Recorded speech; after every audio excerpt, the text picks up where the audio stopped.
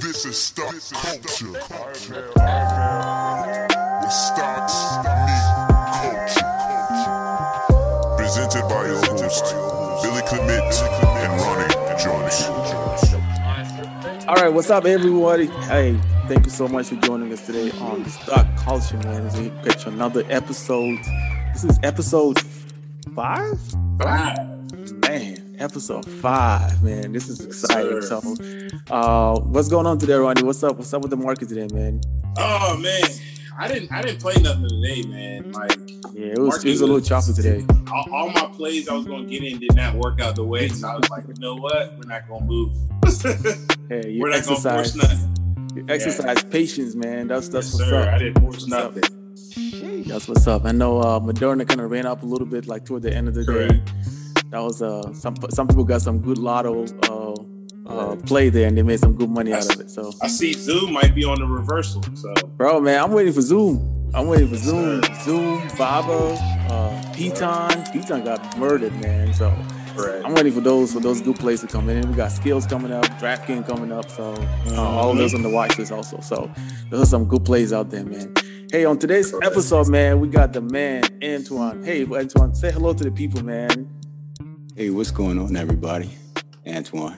Yeah, what's up, man? Hey, we both been following you for a while, man. So definitely can't wait to get into your story, get to know a little bit about you, your background, and be able to share with us and all this stuff. So welcome to the show, and I'm sure it's gonna be a dope show.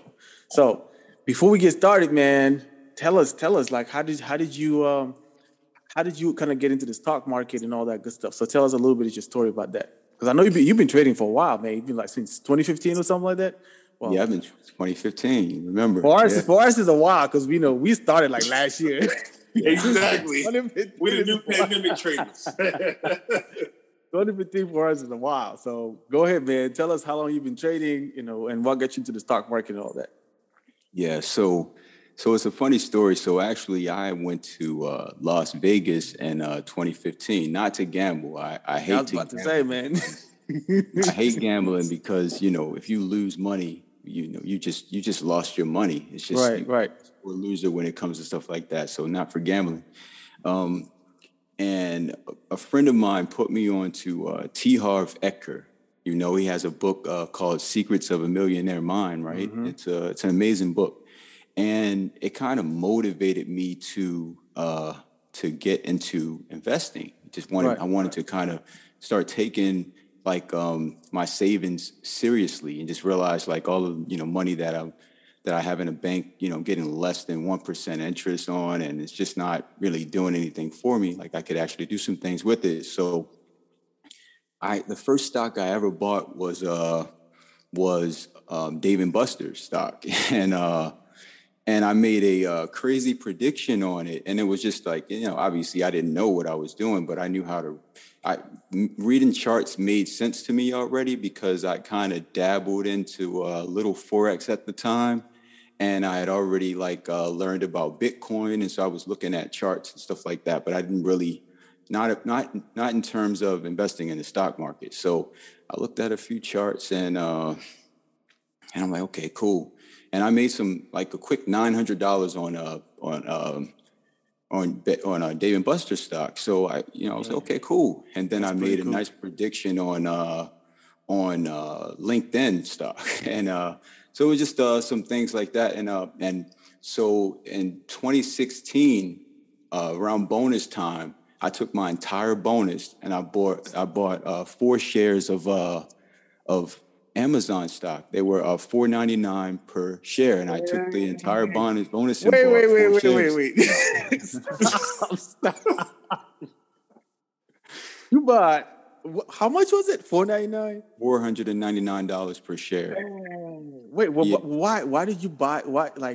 Why Amazon? You know what I mean? How did you get to that point? So yeah, all right. So how did I get to that point? So at that point, so I was working for my background was in IT. So I've been working in IT for some time, and when I got back from Vegas, got back to work, I was talking about investing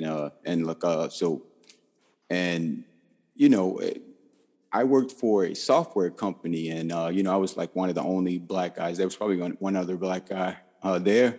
And so when I was telling them about my investments, it was nothing new to most of them. They already been invested. They started putting me on the things. They're like, well, hey, you heard of this app called Robinhood? And, I learned about Robinhood and created my account then. And, they started telling me things. So then I was, someone told me, well, you should invest in Amazon because this is going to be this. And I'm like, So I went hard on it. I put it was like my bonus. I wasn't going to do anything with the bonus anyway.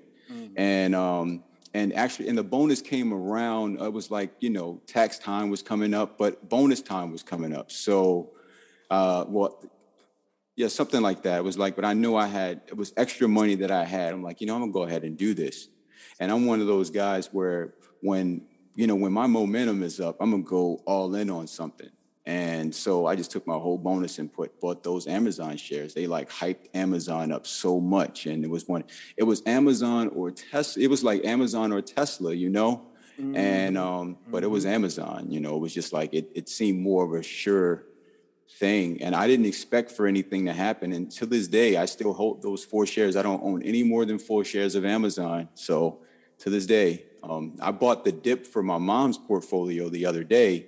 When they had that substantial dip a few weeks ago after they fell off that cliff for earnings. Mm-hmm. And but Amazon doesn't stay down. You guys were talking about Zoom a little while ago. They don't stay down too long, man. And I bought the Zoom dip. But I don't want to get off topic. I'm sure we'll be able to get back to Zoom. But so that's how I kind of got into it. And I ended up adding Pepsi, Hershey, and Disney to my portfolio too around that time. And something happened, and I ended up losing my job. I had that job for about 5 years. Ended up losing that job, and it was just like I spent a lot of money. I spent a lot of money, and I had a lot of bills and stuff like that. And the weird thing, I literally had a lot of money to fall back on because I was investing. I didn't touch my Amazon or anything, but I was able to cash in my Pepsi stock and pay my bills and everything for a few months, while I got myself, I got into another job and handle things that needed to be handled. But it was weird because I didn't even realize that it grown to as much it had grown to. So, and it's just so weird how, and that was the thing for me, knowing like, okay, wow, this compound interest that you're getting from owning this stock, or just the thought of, you're doing dollar cost average into a specific stock. Because one thing I was taught is like, okay, you like all of these stocks, but you have to, you want to concentrate your forces. So I ended up selling LinkedIn. I sold that soon. That was a big mistake, but I sold that. But I was concentrating my forces, and so and I'm glad I did that because it didn't take long for me to kind of choose what I wanted to do and what I wanted to invest in. But after I had that hardship and I had those investments to fall back on, if that same money that I had in Pepsi would have been saved just sitting in the bank account, it wouldn't have been enough to help me out, and to do the things that it did. And I wanted my family and my friends and everyone to know, what I learned, and I wanted everyone to know about it. So that's what kind of made me start taking it seriously. And this is funny. I know I don't want to go off on a tangent, but no, man, your story is interesting to me. I have tons of questions. So at this point, I wanted to, and I didn't know how I was going to do it, but I wanted to work for. At that point when I got into stocks, I wanted to work for T. Rowe Price or Morgan Stanley. Now I played tennis, right? So. I had some friends who worked at T. Rowe Price, and I played tennis on a T. Rowe Price tennis team before I even worked there. So, I got interviews for jobs at T. Rowe Price, and I got shut down. I got turned down. I never made it to in person, 3 times on 3 different occasions. And I finally got an in-person interview. This was a year after I'd been trying, and got an in-person interview for the downtown Pratt Street, the big headquarter office, right? I had this interview in this boardroom with these, this like tough VP. He's just a tough guy. And I ended up getting the job, right? And my goal was to get in there and to gain as much knowledge as I can, but it was just like, it wasn't as easy as I thought it would be because, for legal reasons, everything was like, were silos but after 6 months, I managed to get myself down onto the trade desk floor, and it was hard to get there, but I managed to get down there. I made relationships with a lot of the biggest traders there. I learned all of the software that they use, and how the tactics. Went out to lunch with people and made relationships, solid relationships with people, and learned a lot of things that I didn't even know. And I don't think there's no books that would have taught me the things that I learned from working on the inside. Like obviously being and without saying too much, just like being inside is obviously it's not being on Wall Street, but like, okay, I learned why I shouldn't trade in the first 30 minutes of the market, and not just for the typical reason, like, okay, because that's where most people sell.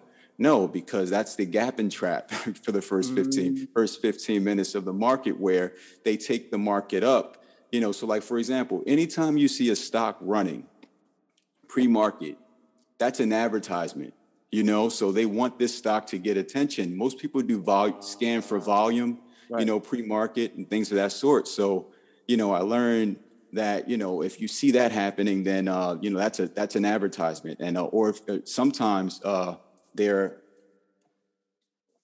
situations where, and if I'm going too far into this, let me know. No, man, go ahead, man. You're definitely breaking it down right now. Like, I like that. Yeah. Yeah. So there are situations where, like you'll see, I always tell people in my group, I'm like, look, don't buy in the first 15 minutes under no circumstances. Now, there are exceptions to every rule, obviously, but I'm saying, like, if you just don't do it, because what happens is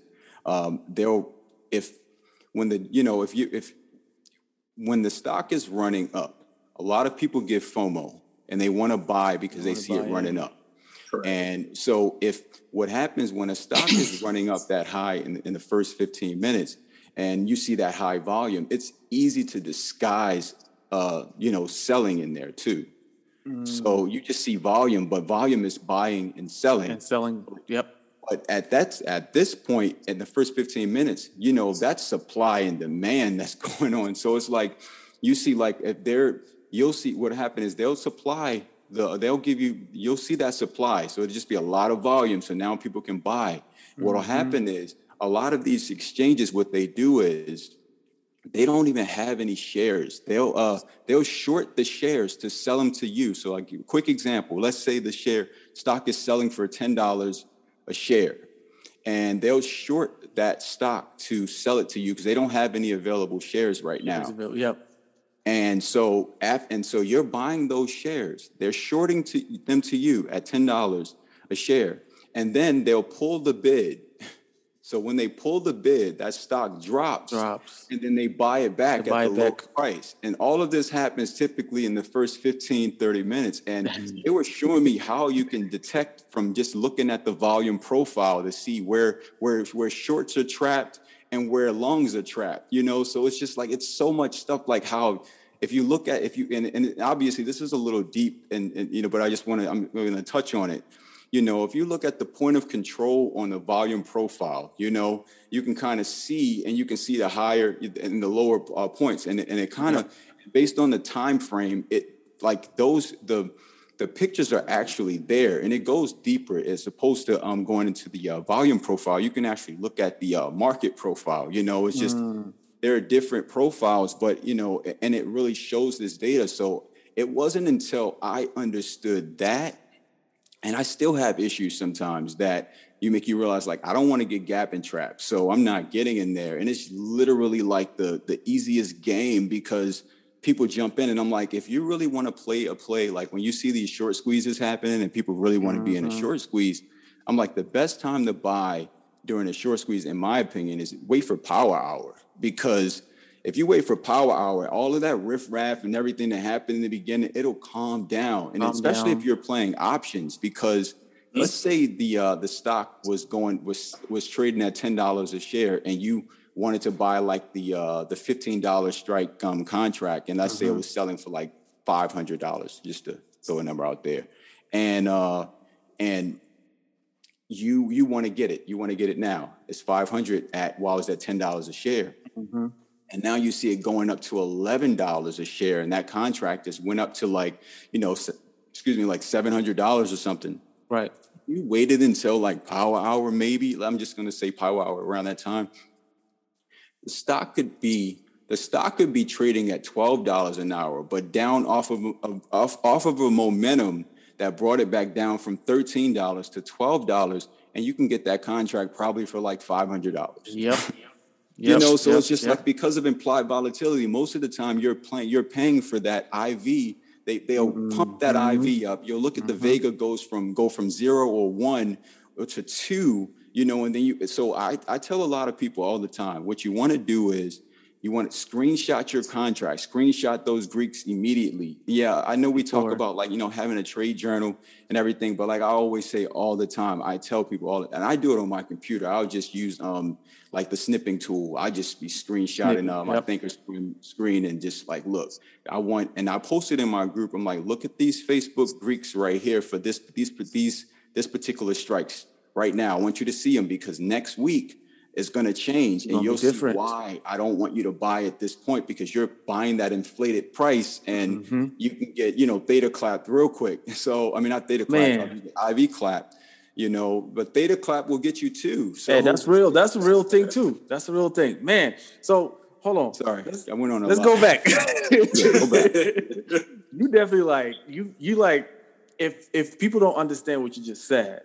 I know at this point, I'm telling you, go back, rewind, and listen to this man talking again, because you definitely, if you're not paying attention, you just miss a whole lot of game in there. One of the biggest thing you mentioned is the IV crush. Like, that thing is real, and people don't understand that it is real. You know what I mean? And I always tell people, like, yes, IV crush it can happen on a call, but guess what? It happens on a put also. So you got to be careful with that. You know what I mean? Like, so. Man, you just mentioned so many different things in there. Ronnie, man, you have any questions for this man? Because I got tons of them right now.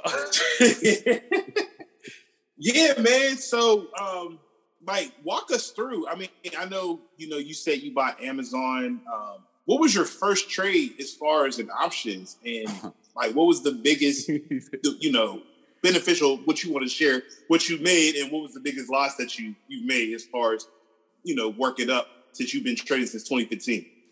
Okay. All right. So I've been trading. So look, I haven't been options trading since 2015. And let me tell you, I love to tell this story a lot, because, and I'm not going to go on a tangent, but I'm going to preface this by saying, because a lot of new traders, they jump off the port. And I was listening to the one that the podcast, the episode that you guys did with Wale, where he said he used the analogy about the car, getting your license and jumping right on the freeway. Yep. And I'm like, wow, that's a good analogy, because that's exactly what happens with a lot of people. I respected the game so much. So not just the fact that I was restricted from trading, because I had every time while working at T Rowe, it was a little different, because I had to get legal's approval to open a trade. And I had a 5-day window from the time that the trade was open, to make the trade or buy shares or whatever. And it was only for the amount of contracts or shares that I said that I was going to buy. And it has to be made within that window. And if I wanted to now close out of this trade, I have to get another approval. So it was a little difficult to do. So you were very regulated, and I think that happens to a lot of people who work for banks also. Because I have tons of friends that work for banks, and they're like, I can't trade, I can't open up, like, for example, I have a friend who works at Chase. He can't open up a Robinhood account. Yeah. You know what I mean? Okay. And even when he trades within Chase, there's certain things that he can't do. So I get that. Yeah. Yeah, so we were able to open the accounts, but we had to give them our username and passwords to the account so they could, they had to have access to everything. So it's just really weird. But, long story short, when I did start trading a lot, like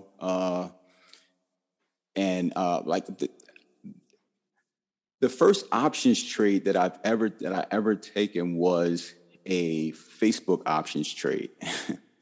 and I lost, I think my first loss was it was a $500 loss.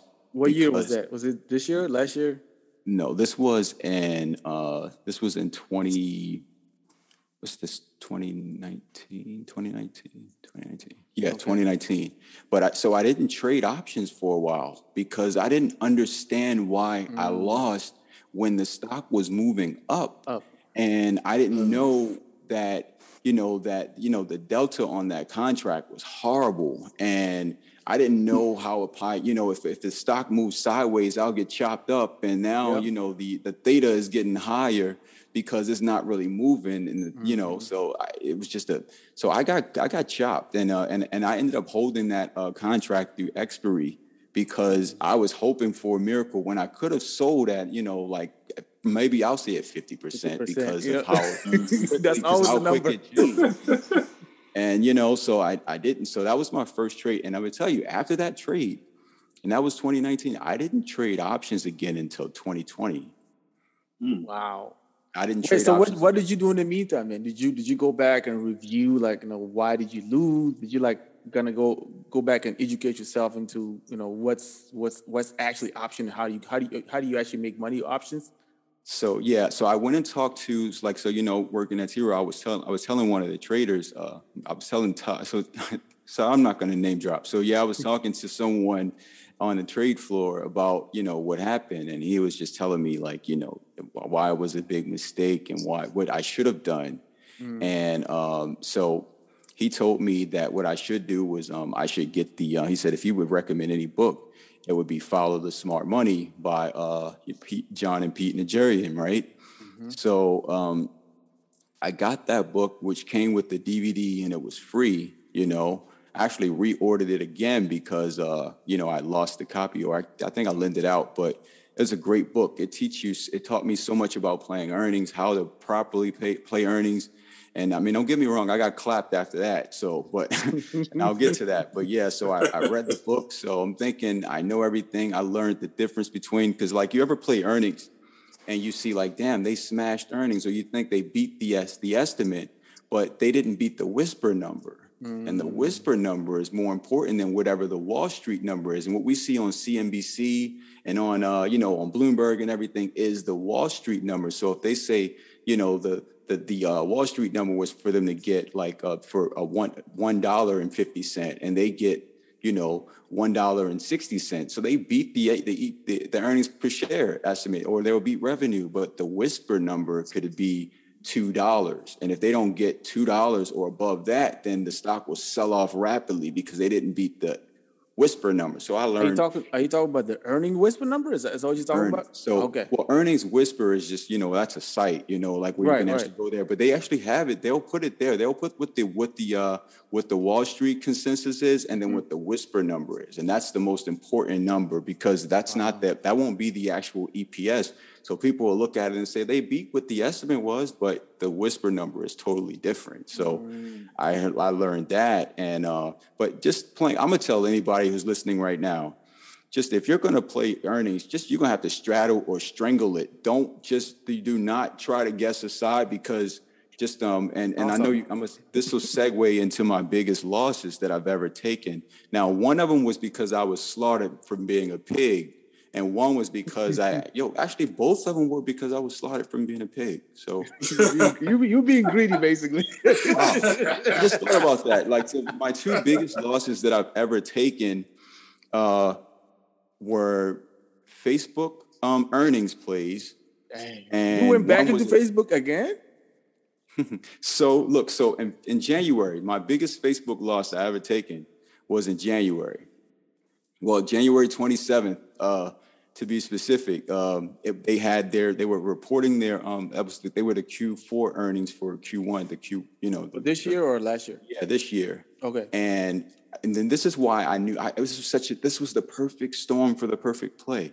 They had just they had just stormed the Capitol, and everything was in disarray, and Facebook fell off a cliff. And I was like, wow, I have to do this. I bought the dip, I bought some shares, but I also bought the 270 strike. Facebook dropped like to around the 250. I bought the 265 strike, and I bought the 300 strike, and though I made so much money. I bought like $2,000 worth of options, right? Dang. And I ran up until the day of earnings, right? Well, the day before, 2 days before earnings, I was up to 10 bands.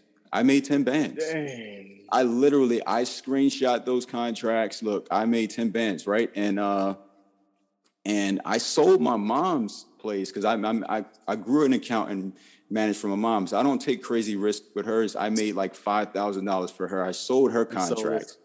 So I'm playing. So then look, the day of Facebook earnings, they report after the close.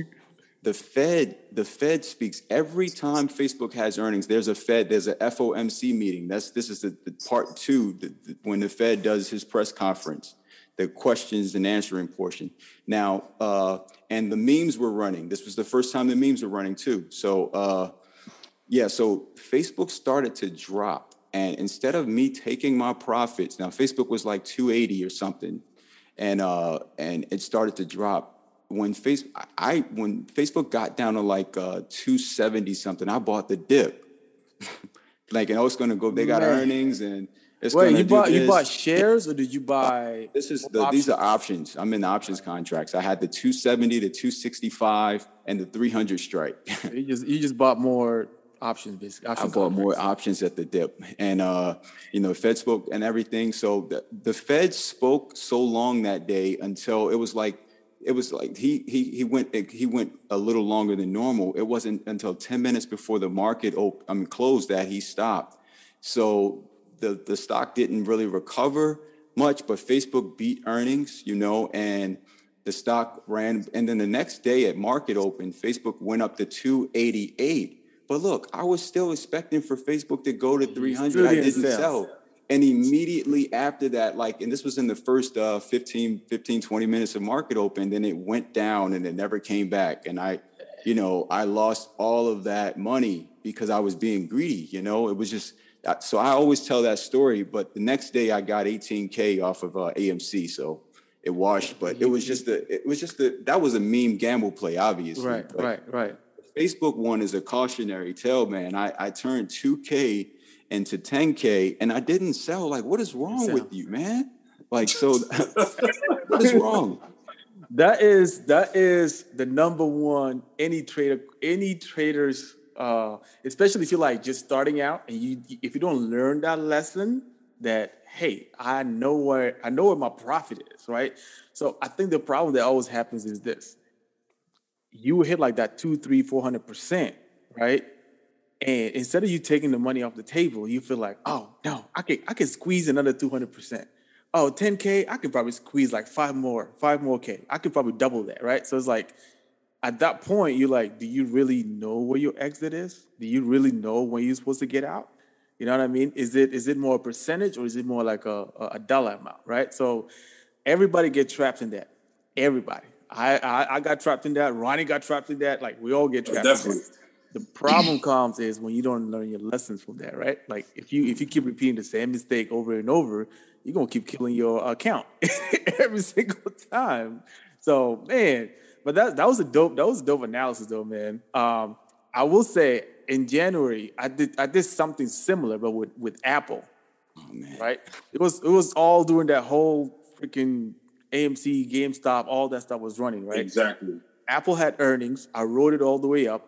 Now, I broke one of my biggest rules. I play earnings up to the day of the earnings or before. If I'm in profit, I'm out. I don't wait to the earnings call. I don't care what happens after earnings. If it rounds up, I can set up something in the next day and play it. I didn't do that. I stayed in. and I lost like $1,500 Oh man. plus profits. You know what I mean? Like everything just gone. You know what I mean? So it's like we all been there, man. And I blamed it on the AMC and the GameStop, but it wasn't that. It was just like I didn't follow my rules. That was my trading rules. I didn't follow it. So, man, that was an awesome story. Ronnie, man, what you got? What you got for the man? That's crazy. But like, what would you say to the trader who is trying to get in the market? They might not have a lot of money. What would you say to start with? And what plays would you say to stay close to versus like your Amazons, your high expensive stocks? So what would you say to that person who's trying to get in the market? What amount and what kind of stocks to look at, if you're just entering in the market? Okay, so number one, for a new trader, I would suggest number one, I wouldn't trade options. I would learn how the stock market works. I would buy shares, even if you have to, buy, partial shares. So, everyone does the fractional shares now, and there's no excuse to not get into the market doing that. And so number one, I would start out with just trading stocks. And to be honest, I know we said not to start with the big ones like the Apples, but when I say not to start with the big ones, I mean like with that market cap, right? Those mega cap stocks. But I would definitely start with something like a fintech stock like Square. I love it to death, right? And Square is just it moves like Facebook, the contract. Like, so if you are gonna, so if you're gonna learn to play something like that, Square, like what's right now, the ATR, the average true range for Square is $8.61. That's what it at market close today, the ATR was. So it has a lot of volatility. So it moves, it moves a lot. If you can catch it at the right time, that's a good one. So I would start with something like but if you want to, just to play devil's advocate, if you did want to trade, right? What I would say to do is I would wait until this is the biggest mistake I made. I would wait and trade, watch like the S&P. I would watch SPY. I would watch SPY, or even if you want to play one of the big stocks or whatever, like what happened with Zoom now, like the Zoom dip. This Zoom dip, I would buy a Leap that doesn't expire until January or something. You can probably get a really nice one, look like a $350 or the $400 Leap for a few $100s right now. And the change in price for that Leap is probably like about $5,000 or even more. And just hold, because the biggest mistake I made was buying these contracts and just like, okay, I don't have enough yet. And you can't watch them all, and if you buy a Leap, you can learn how options work, but you won't have to worry about the implied volatility and the theta right now because you have some time on them. And, but like you said, if you had a little money, because even now you can look at Ford Leaps and all, different Leaps that are really cheap, even the Neo Leaps. If you're big on Neo, the Neo Leaps, they have they're really, but it's just hard to gauge what's going to happen with the Chinese regulation and everything that's going on. So it's really risky. I have Baba plays right now. So I'm continue to buy the dip on Baba for the options. I know it's going to come back and it's going to be strong, and it's no way. Everyone uses Alibaba, and it's just like, especially with all of these, with the new business owners, and everyone's learning about it. There's just no way Baba is not coming back. So and nothing fundamentally changed with the stock, right? It's just regulation, country regulation. Exactly. So nothing fundamentally, or even nothing changed with the stock. So yeah. Yeah, but yeah. So I guess let me just lock in on this. So first things first. If I was just talking, just really quick, if I would say number one, save at least $1,000 to start. If you want to, only reason I say that because you won't want to have more than 20% of your cash in your account, like your available cash. So if you have $1,000 in your brokerage, you don't want to play more than 20% of that. So, and you can grow that easily, and it'll teach you the discipline. If you can't save $1,000, then I don't think you should probably invest, right? I mean, and you be in the stock, because if if you get it wrong playing square the first time, you'll probably get it right. You'll have 4 more times left to get it right. If you understand what you're doing, because sometimes it's just like, I'm gonna tell you something. This is a gym, like, and I can't call this a gym, but it was a gym given to me, right? I was failing, and I didn't know exactly why I was failing. And in working, for T-Row, I had a lot of mentors. And I was like, well, why am I failing? Like, what did I choose? Everything is doing everything I thought it would do. Number one, I was like, damn, buy more time on those contracts. So the weeklies, they look attractive. They look very attractive. If you're not scalping, which you should not be doing as a newbie, or day trading, which you should not be doing as a newbie, every new trader should swing, A swing is the best way to do. So I'm saying, but you need more time. So what would happen is I was running out of time on great plays and not knowing when to roll my contracts, So it's like I can be in a great play and even had 2 weeks on it. And I'm like, okay, the stock take a little dip, or maybe something just happened, but because there's a difference between a reversal and and a retracement. So if it's just a quick retracement, but then we got sidetracked or something, it may still be the target. The strike may still be the target, but do we have enough time to get there? If not, then you roll it. If you have, or it could be a situation where you have good time, but because something could have happened where it just slows down the rate of change, like the gamma could have slowed down or whatever. And so I'm like, maybe I just need a closer strike. So let me just go ahead and get out of this. So that was one of the first things, the time. And the second thing was I had to evaluate at what point did my plays become losing plays, because I was always getting and winning plays. So what I started doing, I started looking like, okay, at 30%, and I'm just starting at 30% because that was the best number. At 30%, none of my trades were ever losers. It's like, and I'm not saying, obviously, don't quote me on saying never, right? But I'm saying for the most part, none of my trades were losers at 30%. But at 40%, okay, so maybe, at 40%, like 50% of them maybe were losers. At 50%, okay, maybe 25%, so, and it was just, and that's what I had to learn. Like, if I take all of my trades at 30%, then I don't have my chances of losing, they become slim to none. And if I'm really solid on that percentage, I can, instead of holding a trade until it become risky, what I can do is I can go big on a trade and take it at 30%. So that was the biggest thing. So now I might say that's a gem right there. I will say that if somebody's not paying attention, I will say that's a gem right there. One, you have a specific percentage you're going to take off. You do that in enough time, you become really good at taking that 30%. Two, now you can add more contracts. Instead of you buying 2, 3, 4 contracts, now you go 10, 20, 30, 40 contracts. Now that 30% can go from $300 to $3,000 real quick with more contracts, but you staying consistent because you have your exit strategy in there. That's a gem right there, man. Yeah. And then one last thing I would tell a new person, just like as a tactic though, is like, and I say this a lot, but because it's easy to say, okay, let me get out at 30%, but if you don't really have confidence because you don't know what you're looking at, that's a different thing. I like bull flags. I like to play bull flags because it's easy to play.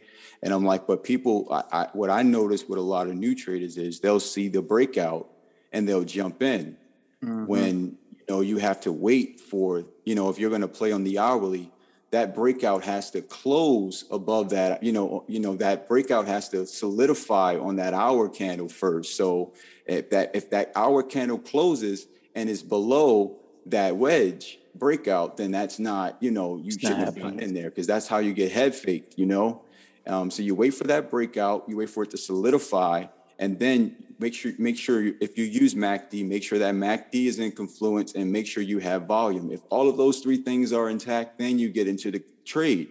And then you'll have that confidence to go up to throw all of that money in, and you can have your stop. I mean, now no one is quicker than the algos. So don't ever think that you should not use stop losses. So you should have, and then I also use trailing stops because what's the point of you know how demoralizing it is to be in a trade where you paid $100 for the trade and it runs up to 1,000, and then you're not watching it, and you had a stop loss though, so you stopped yourself from losing that $100, but you didn't lock in any of those profits. You didn't lock any profits. Yep. Yeah. So if you're 30%, then put that trailing stop at 30%. Don't worry about getting stopped out of the trade. You know. So. But the main thing now, I don't really even use a lot of. I trade the strat, you know. So hey, yeah, I trade the strat. I'm a stratter, man. Yes. You know. So welcome to the strat world. Yeah, man. It's the best. It's funny because the last. Well, I'll say FICO was a stratter. Cam was a stratter. Yeah. Yo, if y'all don't know, if you listen to this and you don't know what the strat is, please go look it up. STRAT, the strat. Go look it up. I'm telling Rob Smith. You were doing yourself a great universal favor. truths. even if you don't understand what it is, at least spend some time learning how it works and add that to your tools. Like, you know what I mean? It's going to take a while to get, to understand those different patterns, 2-1-2, 3-1-2, 2-2 up, and all those different things. It's going to take a while, but once you actually understand it, I'm telling you, it's one of the big. I was still running this when I was learning strat. I was like, "Yo, the strat helps you get into get you in a lot quicker than anybody else.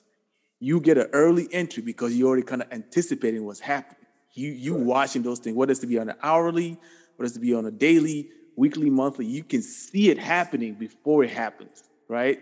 And then you can kind of anticipate those things. So my entries are now like it's way better than before. So, anyways, that was like a plug for the strat. So look, and I literally before this call, like I told you, I was doing a one-on-one, and I was actually teaching, someone like just the numbers and because I call them out a lot and just how it works. And like you said, the early entries, or even with I was in some substantial Facebook puts yesterday, right? And it was because they were like, "Well, how did you know?" I'm like, "Well, it took out the low of the day, and and it's just so weird." And then after you do that, then you go down to the hourly now, and now we're going to play it this way.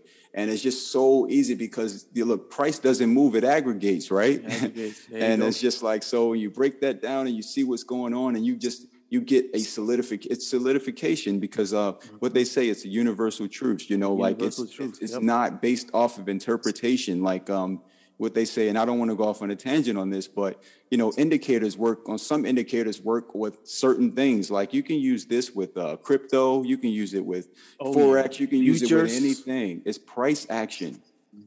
It's price action. So I just love it, and I think any new traders starting out, I think it's easier to learn than indicators and stuff because you're and maybe it's not, because maybe drawing the broadening formations and stuff, it'll take a while, but once you understand, like this is a volatility expansion. I knew yesterday morning when the pre-market SPY dropped to 450, it touched 450. And went back up. So that lets us know how far the market's willing to drop it, So I'm like, okay, so I already told the team, I'm like, okay, we're going to do this. And I'm like, well, when it takes out this candle, now so it was just so easy to kind of set that play up. And like you said, it's just that early entry is there. It helps you out a lot. So I love the strat, man. Sorry, we went off on a tangent, but I do think that new traders should learn this right away. I wish I knew about it much. I've been trading this strat for a few months now, but I wish I'd known about it a lot earlier. I would have saved me a lot of money. Definitely, man. That's amazing. So that's actually a good tangent into like one of the things I'm always trying to tell people is like, and I think Ronnie and I talked about this. Like when you're getting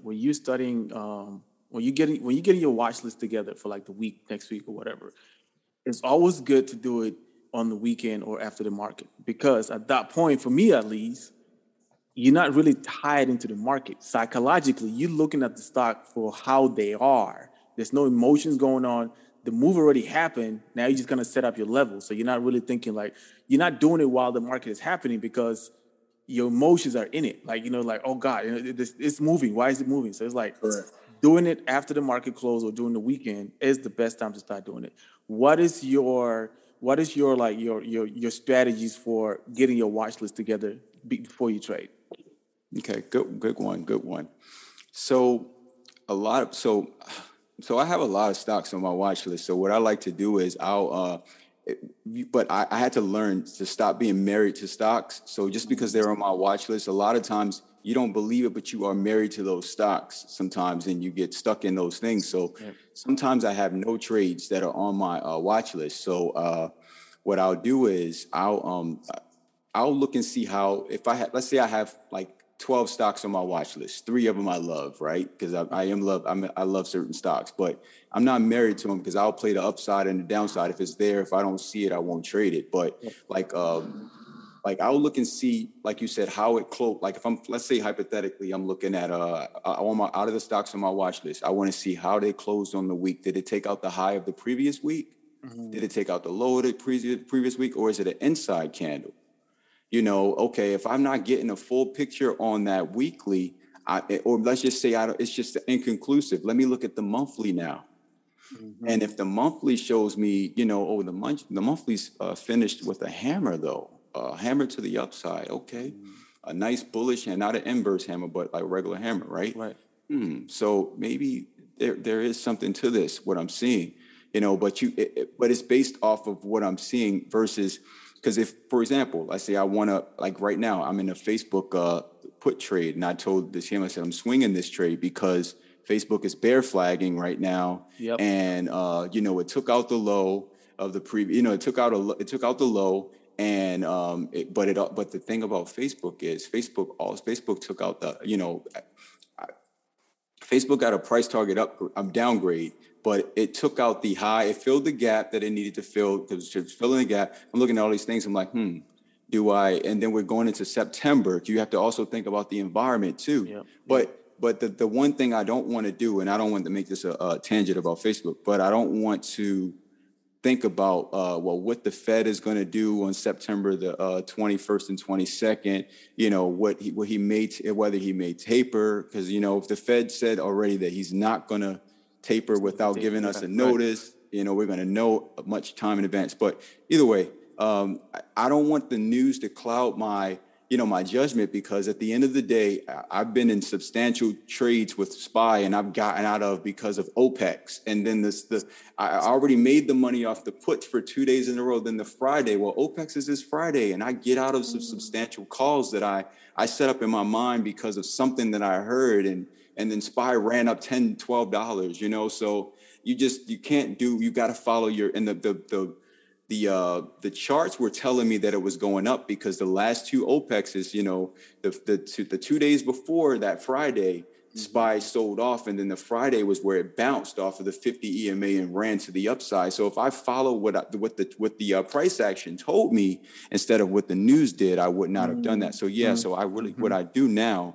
I'm trying, and that just happened recently, but I'm saying, like, I try to look at, the stocks that are on my watch list, because I used to use scanners, right, at first to scan for like volume. But to me, I just stopped doing that because, scanning for volume, a lot of times you get a lot of those, and obviously there are different ways you can scan, but you get a lot of those, the meme-ish, or the squeezes, and you get a lot of manipulation that happens. Like, and I'm sorry to make this like a no. It makes sense. Thing, but it's like, the market makers, they let those memes run when they want to allow them to run. But you got to understand, they will pull that supply in a minute. If they wanted to run, they'll pull, because when you pull the supply, the least amount of shares there are, the easier it is to run a stock up. Yep. So that's why when they have those share offerings and stuff like that, like a stock just like sells off because they're diluting it at that point. So when they wanted to run, man, when like AMC, the reason it didn't squeeze and all of that short interest was because you got to understand with those millions of volume, like over 200 or something million in volume per day. You know how many millions of shares $1 million of shares are being dumped off in that you don't see this being, sold into that. So they'll run it up, get everybody going, and then they can dump off their shares that they paid probably like $2 for. That's a fact. So, that's a fact. Yeah. And I'm glad you're talking about that too, because I know people who are not actually like trading on a regular basis or looking at stock on a regular basis, that's when they get the bad experience with stocks, right? Because they hear on the news, oh, AMC is running, GameStop is running. What was running like a couple of days ago, SPRT and all these different things. Like, it's like, and then it's like, if you're not already in the trade, if you don't know why it's moving, or if you don't understand how to get in and get out, you're gonna get clapped real quick because something you heard in the news or your friend told you to get in, right? But you're gonna be that, you're gonna be and I hate this term that the Wall Street uses for retail traders, dumb money. You're gonna be that dumb money that they're gonna drop they're gonna drop the ball on you. You're gonna be left hanging, holding the bag, buying something for $20, $30, and then the next thing you know, it drops down to $2, and you're like, you just lost all your money. So it's like, I feel bad for those type of things, but at the same time, it's like if you're having a bad experience with the market, you should really go back and start learning more, because that's when you can actually start making your money back, right? Because I've seen this happen too many times with people, man. It upsets me because it happens every single day. It happens every single day. People losing money every single day. But you just got to go back and learn the market. That's all.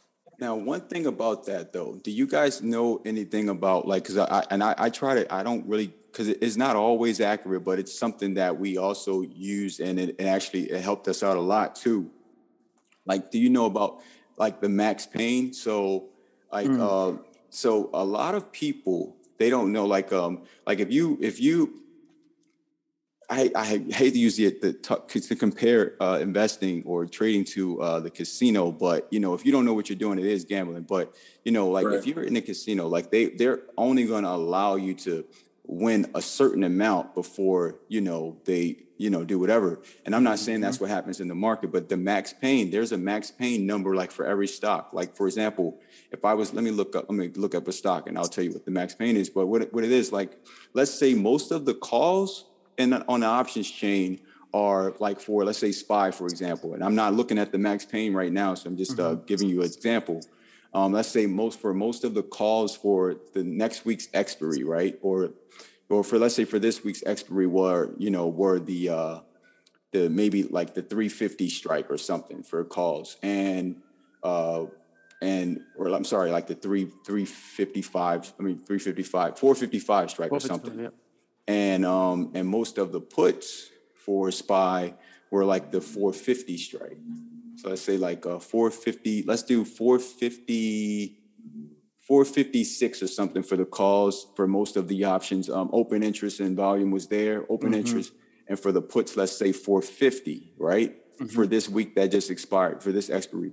The Max Payne would likely, and I'm just saying, like, they would make that Max Payne probably a number somewhere in the middle, because they want all of those contracts to expire worthless. So basically, if the Max Payne, they'll analyze where most of the volume and open interest is for those on the call and put side. And so people will win, but it's like, if the Max Payne is somewhere anywhere, that's where they're going to make, because people don't understand, like, that's all it is. Like, the time in sales is just volume, and the chart is just interpreting the volume to us. Right. Like, so you can look this up online. You can go to, I forgot what the website is, but you can go and just type in any stock and just, and you can see what the Max Payne is for that particular expiry. And you can also look at the historical data for it as well. So it'll let you know what the likelihood is. So, and the reason I say this, so 2 weeks ago with AMC, the Max Payne was around 45 for the, and because I know people were getting like 50 strike calls and all these different things. That's crazy. And I told everyone in my group, I said, look, I said, this was 2 Fridays ago. I said, AMC is getting closer to 33. Let's buy some of the, we can buy the 45 or 50 strike for 9.3. But this was 2 weeks ago. Wait. So how did where did that number come from? That 33? Where did that come from? So AMC was trading around $33 a share. And whenever AMC gets close to 33, around $30 or 33, that's when I buy it. And for at least for a month or two, because it's going to move around, it's going to make a $10 move at some point around that, whenever it gets in that range. Okay. Moves. So, if you're going to play the memes, you got to play them smart. You're going to have to buy time in them. Like Billy said, you had to be there, man. You can't just jump in now, because now in the IV, by the time you see AMC running, that IV is going to be up like 300%. So if the Vega on, so this just a quick calculation real quick, guys. I got to do this. So if the Vega on a contract is 0.01, right? That's considered $1, right? Yep. And let's say the IV on it is just like 10%, just to make this easy. For every 1% increase in implied volatility, your contract increases by $1, because your Vega is $1. So if the IV goes up by $10, 10%, your contract increased by $10. Now imagine your IV going up to 300% and your Vega is 10. It's just so a lot of those contracts that you're buying an inflated price, and it can rip the implied volatility from that contract. They will rip that implied volatility at any moment, depending on how much volume is coming in. And so if you're already in there, and then all of a sudden you just get that pop, and AMC hasn't even moved yet, you'll just see it boiling. Right, and prices consolidating. And so it's a lot of volume, but as millions of people, retail traders are buying up AMC, you got whales dumping off $1 million of shares. So that's why the price will move sideways for so long, but the IV is so high. So the contract that was like $50 a week ago was now worth like $5,000. Or I'll say before, without a move, I'll say probably at least $2,000, because that IV, and it's literally imagine. So if you're already in there, then you can get out before it don't even have to move.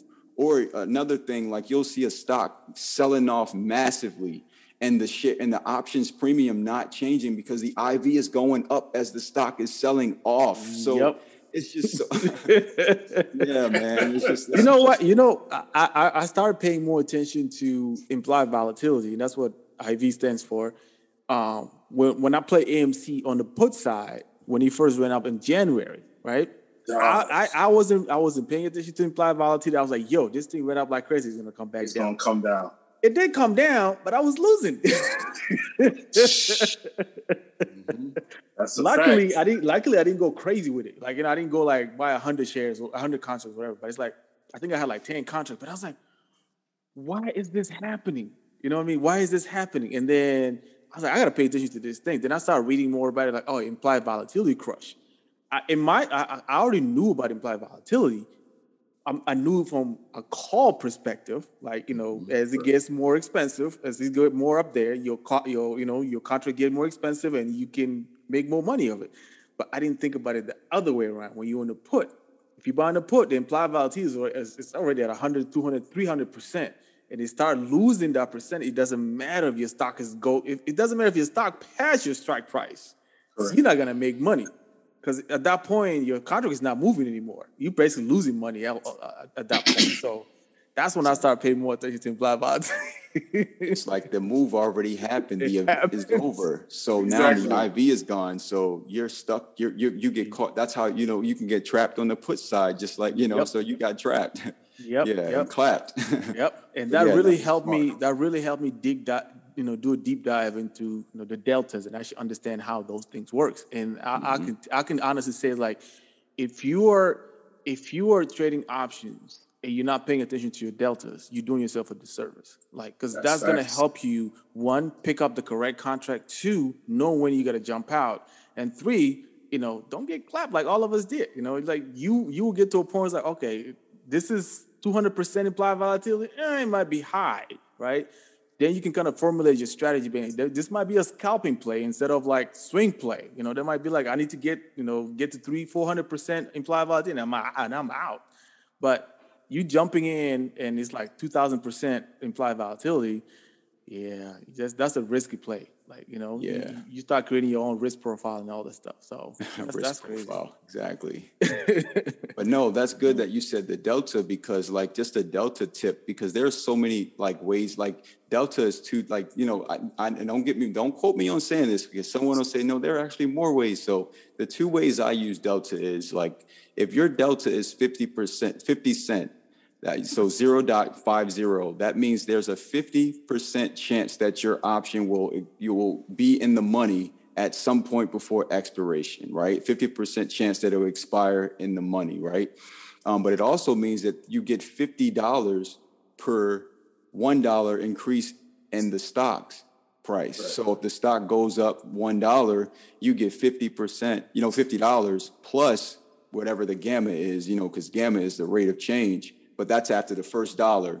I just probably confused everyone by saying that. But, you know, gamma is important also, because rate of changes, you know, that's how delta is calculated also, because after the first dollar move, if delta is 50, you know, after that first dollar move, whatever the gamma is going to be added to your delta. So, right. You know, the rate of change. But it's very important, because if your delta is under 30, I wouldn't even touch that option, depending on how far out of you know, the expiry. Because if it's a far out expiry, it might be low also, you know, very far out. And, but yeah, like just stay away from those contracts with those low deltas, because they're cheap and you don't know, like, so you see your contract, or, you know, it's a delta might be 50, but you got a theta of 150 and your ATR for that stock is only $3. So how is that even, you're never going to move, because bro, like that's why I says, like, if you're trading options, if you're not just trading stocks, I'm telling you, pay attention to the deltas, because we can talk about the broader market research. We can talk about how to find stock. We can talk about all of those different things. Even when you find the right stock and you find the right play to play, if you pick the wrong contract, you're not going to make a lot of money. You're doing yourself a disservice. So it's like, let's hone it all the way in. Once you identify all the different, you know, watch lists, you create your watch list, you know how to research stock, you know how to look at, you know, what is to be looking, you know, at EMAs or MAs or doing the strat or whatever. And then you got to get to a point where you actually start looking at those contracts, right? Like, know exactly what is it which one to pick, you know, and then that's where the delta and gamma and all these different things come into play, because now you're honing in, like, okay, I need to pick the correct contract. So when that move happens, I can make some money. And it gives you an idea. Every time it happens, you can literally calculate without even looking at like the option calculator. You can kind of have a rough idea how much money you're going to make if a stock move by $2, $3, $4, right? Exactly. You got to get to that point. You can't just like, oh, okay. Thing go ahead. That you just said about IV, just to kind of make sure we touch it. If, you know, the closer you are to at the money, you know, not in the money, but at the money, or even like the first few dollars in the money or out of the money right there, that's the more exposure you have to theta. Mm-hmm. So, you know, the deeper in the money or further out of the money, not advocating for out of the money contracts, I'm just saying, but in some situations they're ideal. Right. But just keep in mind, it's like, you know, the closer, and I always say, like, I look at it like, you know, just you just want to pay attention to that sensitivity, you know, and then the closer you get to expiry, the higher the sensitivity to Vega is, you know, and that Vega exposure is crazy. And, you know, and your theta, you know, like, too. What is it, like? Same thing. 2 days before the expiry, you know, it gets, and what we say, look at theta, like, I tell my nieces and nephews, because, you know, I got them early, teaching them about this stuff. I say, look at your options contract as ice cream and theta as the sun. The closer you get to the sun, you know, the more it burns away. That's in the milk. Yeah, so you got. That's a dope analogy, man. That's pretty cool. That's pretty cool. So it's cool. I mean, if you make it fun, you know, it's just cool. To me, this is fun. I like it because, you know, there was something that I don't know if Rob Smith said this or not, but I'm gonna try to paraphrase it. But he said traders don't lose because they're stupid or that they are unlucky. It's because they don't know anything, and they use real money to try to learn. And by the time they learn how to trade, they run out of real money.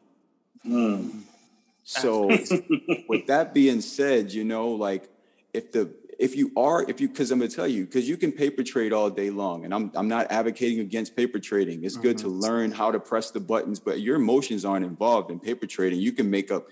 I see people making thousands of dollars with paper trading, and then they go in the negative with their money because you're holding losers and you're letting go, you're selling your winners too soon, and it's just like you gotta get in with real money because after all of the Facebook stuff and everything that happened, like you know, like whenever I take a loss, I step back for a minute. And now and after all of this time, because you guys said you've been doing this for a year. After all of this time, and to me, it feels like, wow, I changed my strategy up again. I went to play tennis today, right? Instead of being on a Friday, you know, like so I cut my days down. I'm trading on Mondays, Thursdays, and Fridays, right? Nice. And you know, but I don't have to trade every one of those days. And I'm trying to less is more. I want to set up for those power moves so I can be ready for them. Because the more you're into trades, the more you expose yourself to the chance of losing money when you can actually sit there and wait for those substantial trades or just being in the best opportunity for a trade. Because I don't care how long you do this. You know, you're going to be in a situation where you just like, you're going to be anxious to do something. So I got these rules for myself. I'm like, nope, don't touch it until go cook breakfast and don't come back for an hour. Go work out and then come back to it. And it's always a better entry or a better exit because you didn't get shaken out of whatever your original plan was. So I'm trying to I want to get to the point where I'm only trading like a few times a year, you know? So, yeah, but you know. And what a lot of people don't know is that, you know, you do this full time, right? This is not a hobby to you. This is since December 31st. So I left my job December 31st. Yep. And you know, how's that been going? So it's just in the beginning, I'm not gonna lie, in the beginning it was more I was over trading still. I was because you know, then having a Discord and just having people, it's almost like because I'm giving, you know, and not just giving trade ideas to other people, you know, I'm not in those trades, but sometimes if you're just here, I used to be tethered to Zoom all day long from market open until 30 minutes before market open until market close. Oh, wow. And so it'd be different people from the group, from our Discord, just on Zoom, just they watching my screens. You know, I got like 12 screens up and, you know, I'm sharing like 8 of my charts and I'm trading live and people are just popping in and just watching me trade. And I'm just, you know, I was just tethered to the charts like a video game or something, you know, but the more I got, I'm like, you know, I didn't fire my job just to be tethered to screens and not to really to scale and my positions into because one thing I don't do, like if you see me make a big play on Facebook or something like that, you better believe that money is going into long-term plays for shares and stuff like that. So the options trading thing, if I wasn't taking my wins and this is very important right here. If I wasn't taking my wins from my options trades and putting them into long-term stock positions at specific rates, you know, like I'm waiting for certain price ranges before I just get in, I would not be doing this full time because, you know, you're going to overtrade at some point and you're going to, there are ways to obviously do it both ways, but I'm saying like my biggest positions, they are in my most substantial positions right now are from holding stocks, from buying and holding stocks. So I'll take the money. You'll see me make a $1,400 or $14,000 on Facebook. I'm taking that and like I own 244 shares of Facebook stock, you know, so that's crazy. Yeah, up until Facebook earnings. Y'all go do the calculation on that. Exactly. Last month I had 241, and then when Facebook fell off a cliff after earnings, they went back down to 350. I bought 3 more shares at the dip. Facebook went up another 30, what it was like $33 since in 30 days after that earnings drop. So they fill the gap. And that's one of my long-term, I'm a Facebook bull. So, you know, Nice. it's hard. You can play the chop on that one and everything, but no, like that, you just want to make sure that you have to have a plan, an overall. It's not just, we talk this, you know, it's cliche to say, oh yeah, you got to have a plan with your options plays and things of that sort, but you got to have an overall plan if you really want to make this a job. And man, it's not easy every day. Some days I just feel like, okay, damn, in May, I took a horrible loss with Tesla. I was in these Tesla plays, and then Elon Musk went on SNL and said some stuff, but it wasn't that. It was when he came back and when he said that Bitcoin was messing up the ecosystem, or not it was bad for the it was bad for the environment because you use a lot of energy. When he said that and Tesla fell off that cliff, man, I lost $7,100 on Tesla, and this was in May, and it upset me because I'm like, why was I in that trade, and why was I so deep in that trade? And you know, I made most of my money back, you know, because Facebook earned that was April, May. Yeah, May. Yeah. So no, I made some of that money back from Tesla, but it's just that you don't want to, the more you trade, you just have to rethink these things. What I did was I said, let me look at this like a business now. Mm-hmm. So if I look at it as a business, okay, on these types of trades, those big trades, 10%, man, 10%.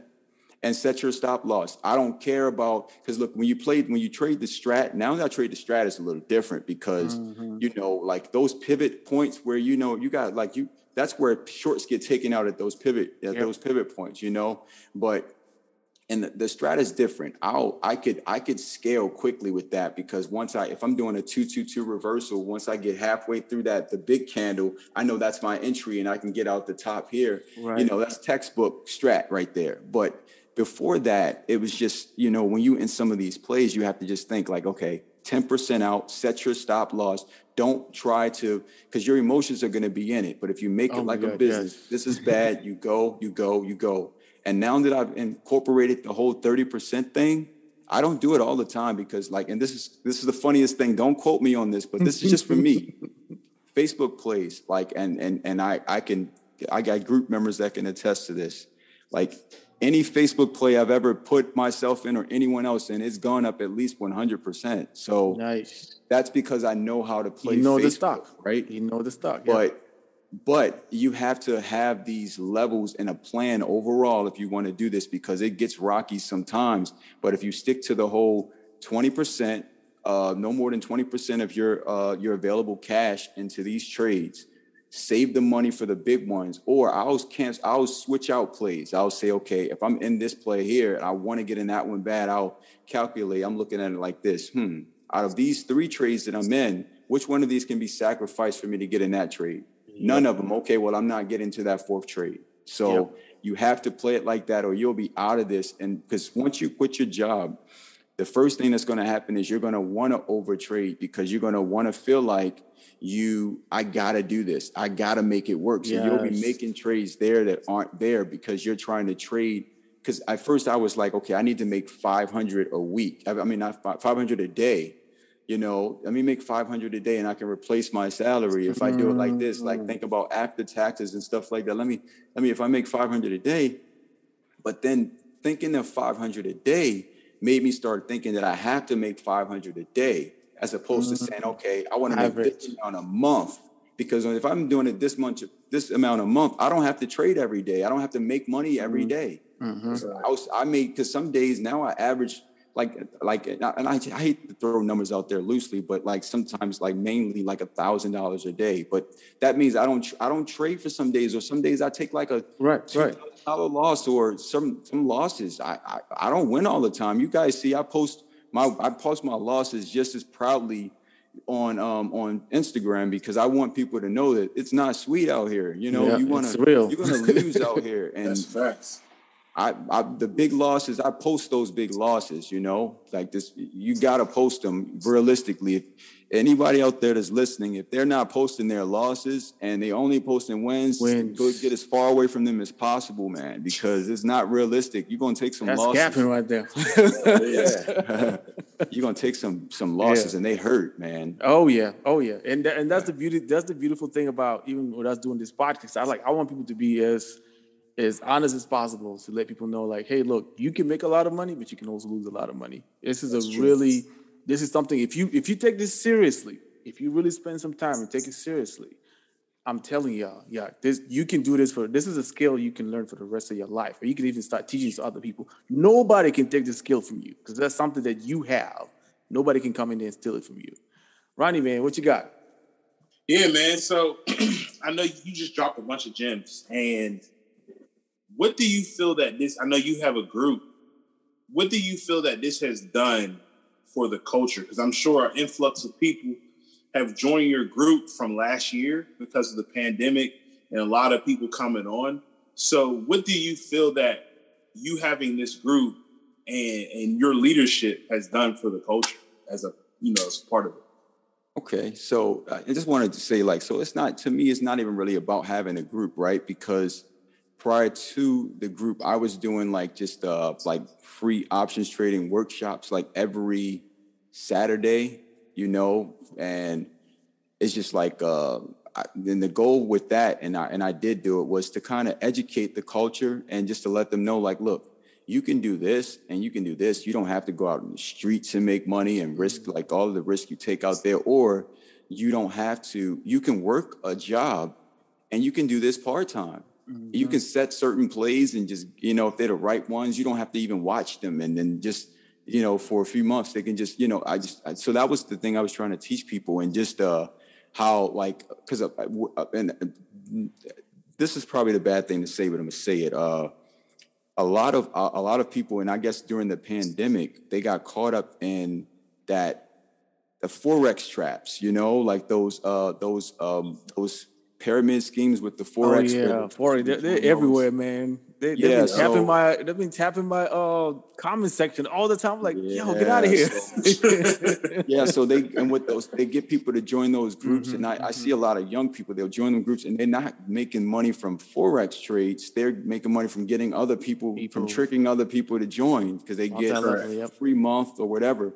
So I wanted them to know, in options, you can only lose the amount that you put up for the trade. So if you pay $200 for a trade, and the stock went up, $20, you just made $2,000, or and it doesn't even have to be that much depending on the option. I'm just analogies. You can only lose $200 for an upside of 2,000 plus. So it's it's amazing, number one. But it's a derivative of the stock. So, it was just, I was teaching people the differences and just how you can do these things. And, it's just hard to kind of, I just wish that we had more young people in our culture that were willing to just put the work in, because, people would sign up for the one-on-one, for the workshops, and then they don't show up because it was free, it's free things. People they don't appreciate the power of free. And it's free, it don't have, for some reason, it's just, it's not really appreciated. So what I want to do is find a way to kind of, I've been doing it more. I want to record more videos and just put more stuff out there into the ether. Just, I have the group and stuff like that, but I'm not really here to promote it or anything. I'm here to just this is a great segue, because that's actually our questions that we always ask people. Do you have any courses out there? Because you got to think about it. One of the reasons why we created this Thought Culture podcast to help people out. So if you have courses out there, if you have books out there, if you're working on something that you want people to know about, please, man, go ahead and share it, because that's the only way Ronnie and I both got here, is because somebody decided to create a course and we jumped in and we learned how to do options, right? So it's and I always say this, not everybody can relate to everybody. You might be able to touch a whole different group of people that I can't touch, that Ronnie can't touch. So go ahead, man. Talk about what you're working on. Yeah. So, you guys know about my book, Structures of a Solid Investment. It's just an entry level, and actually, I would say it's entry level, but it's for anyone if who wants to get into investing, it teaches you the basics, and it also just gives you some tips and some, good things about dividends and just it's all around good book. Nice. It's pretty cool, and you can get through it really quickly. I made it for like anyone's grandma or their kid could actually read it and understand it. So I have that.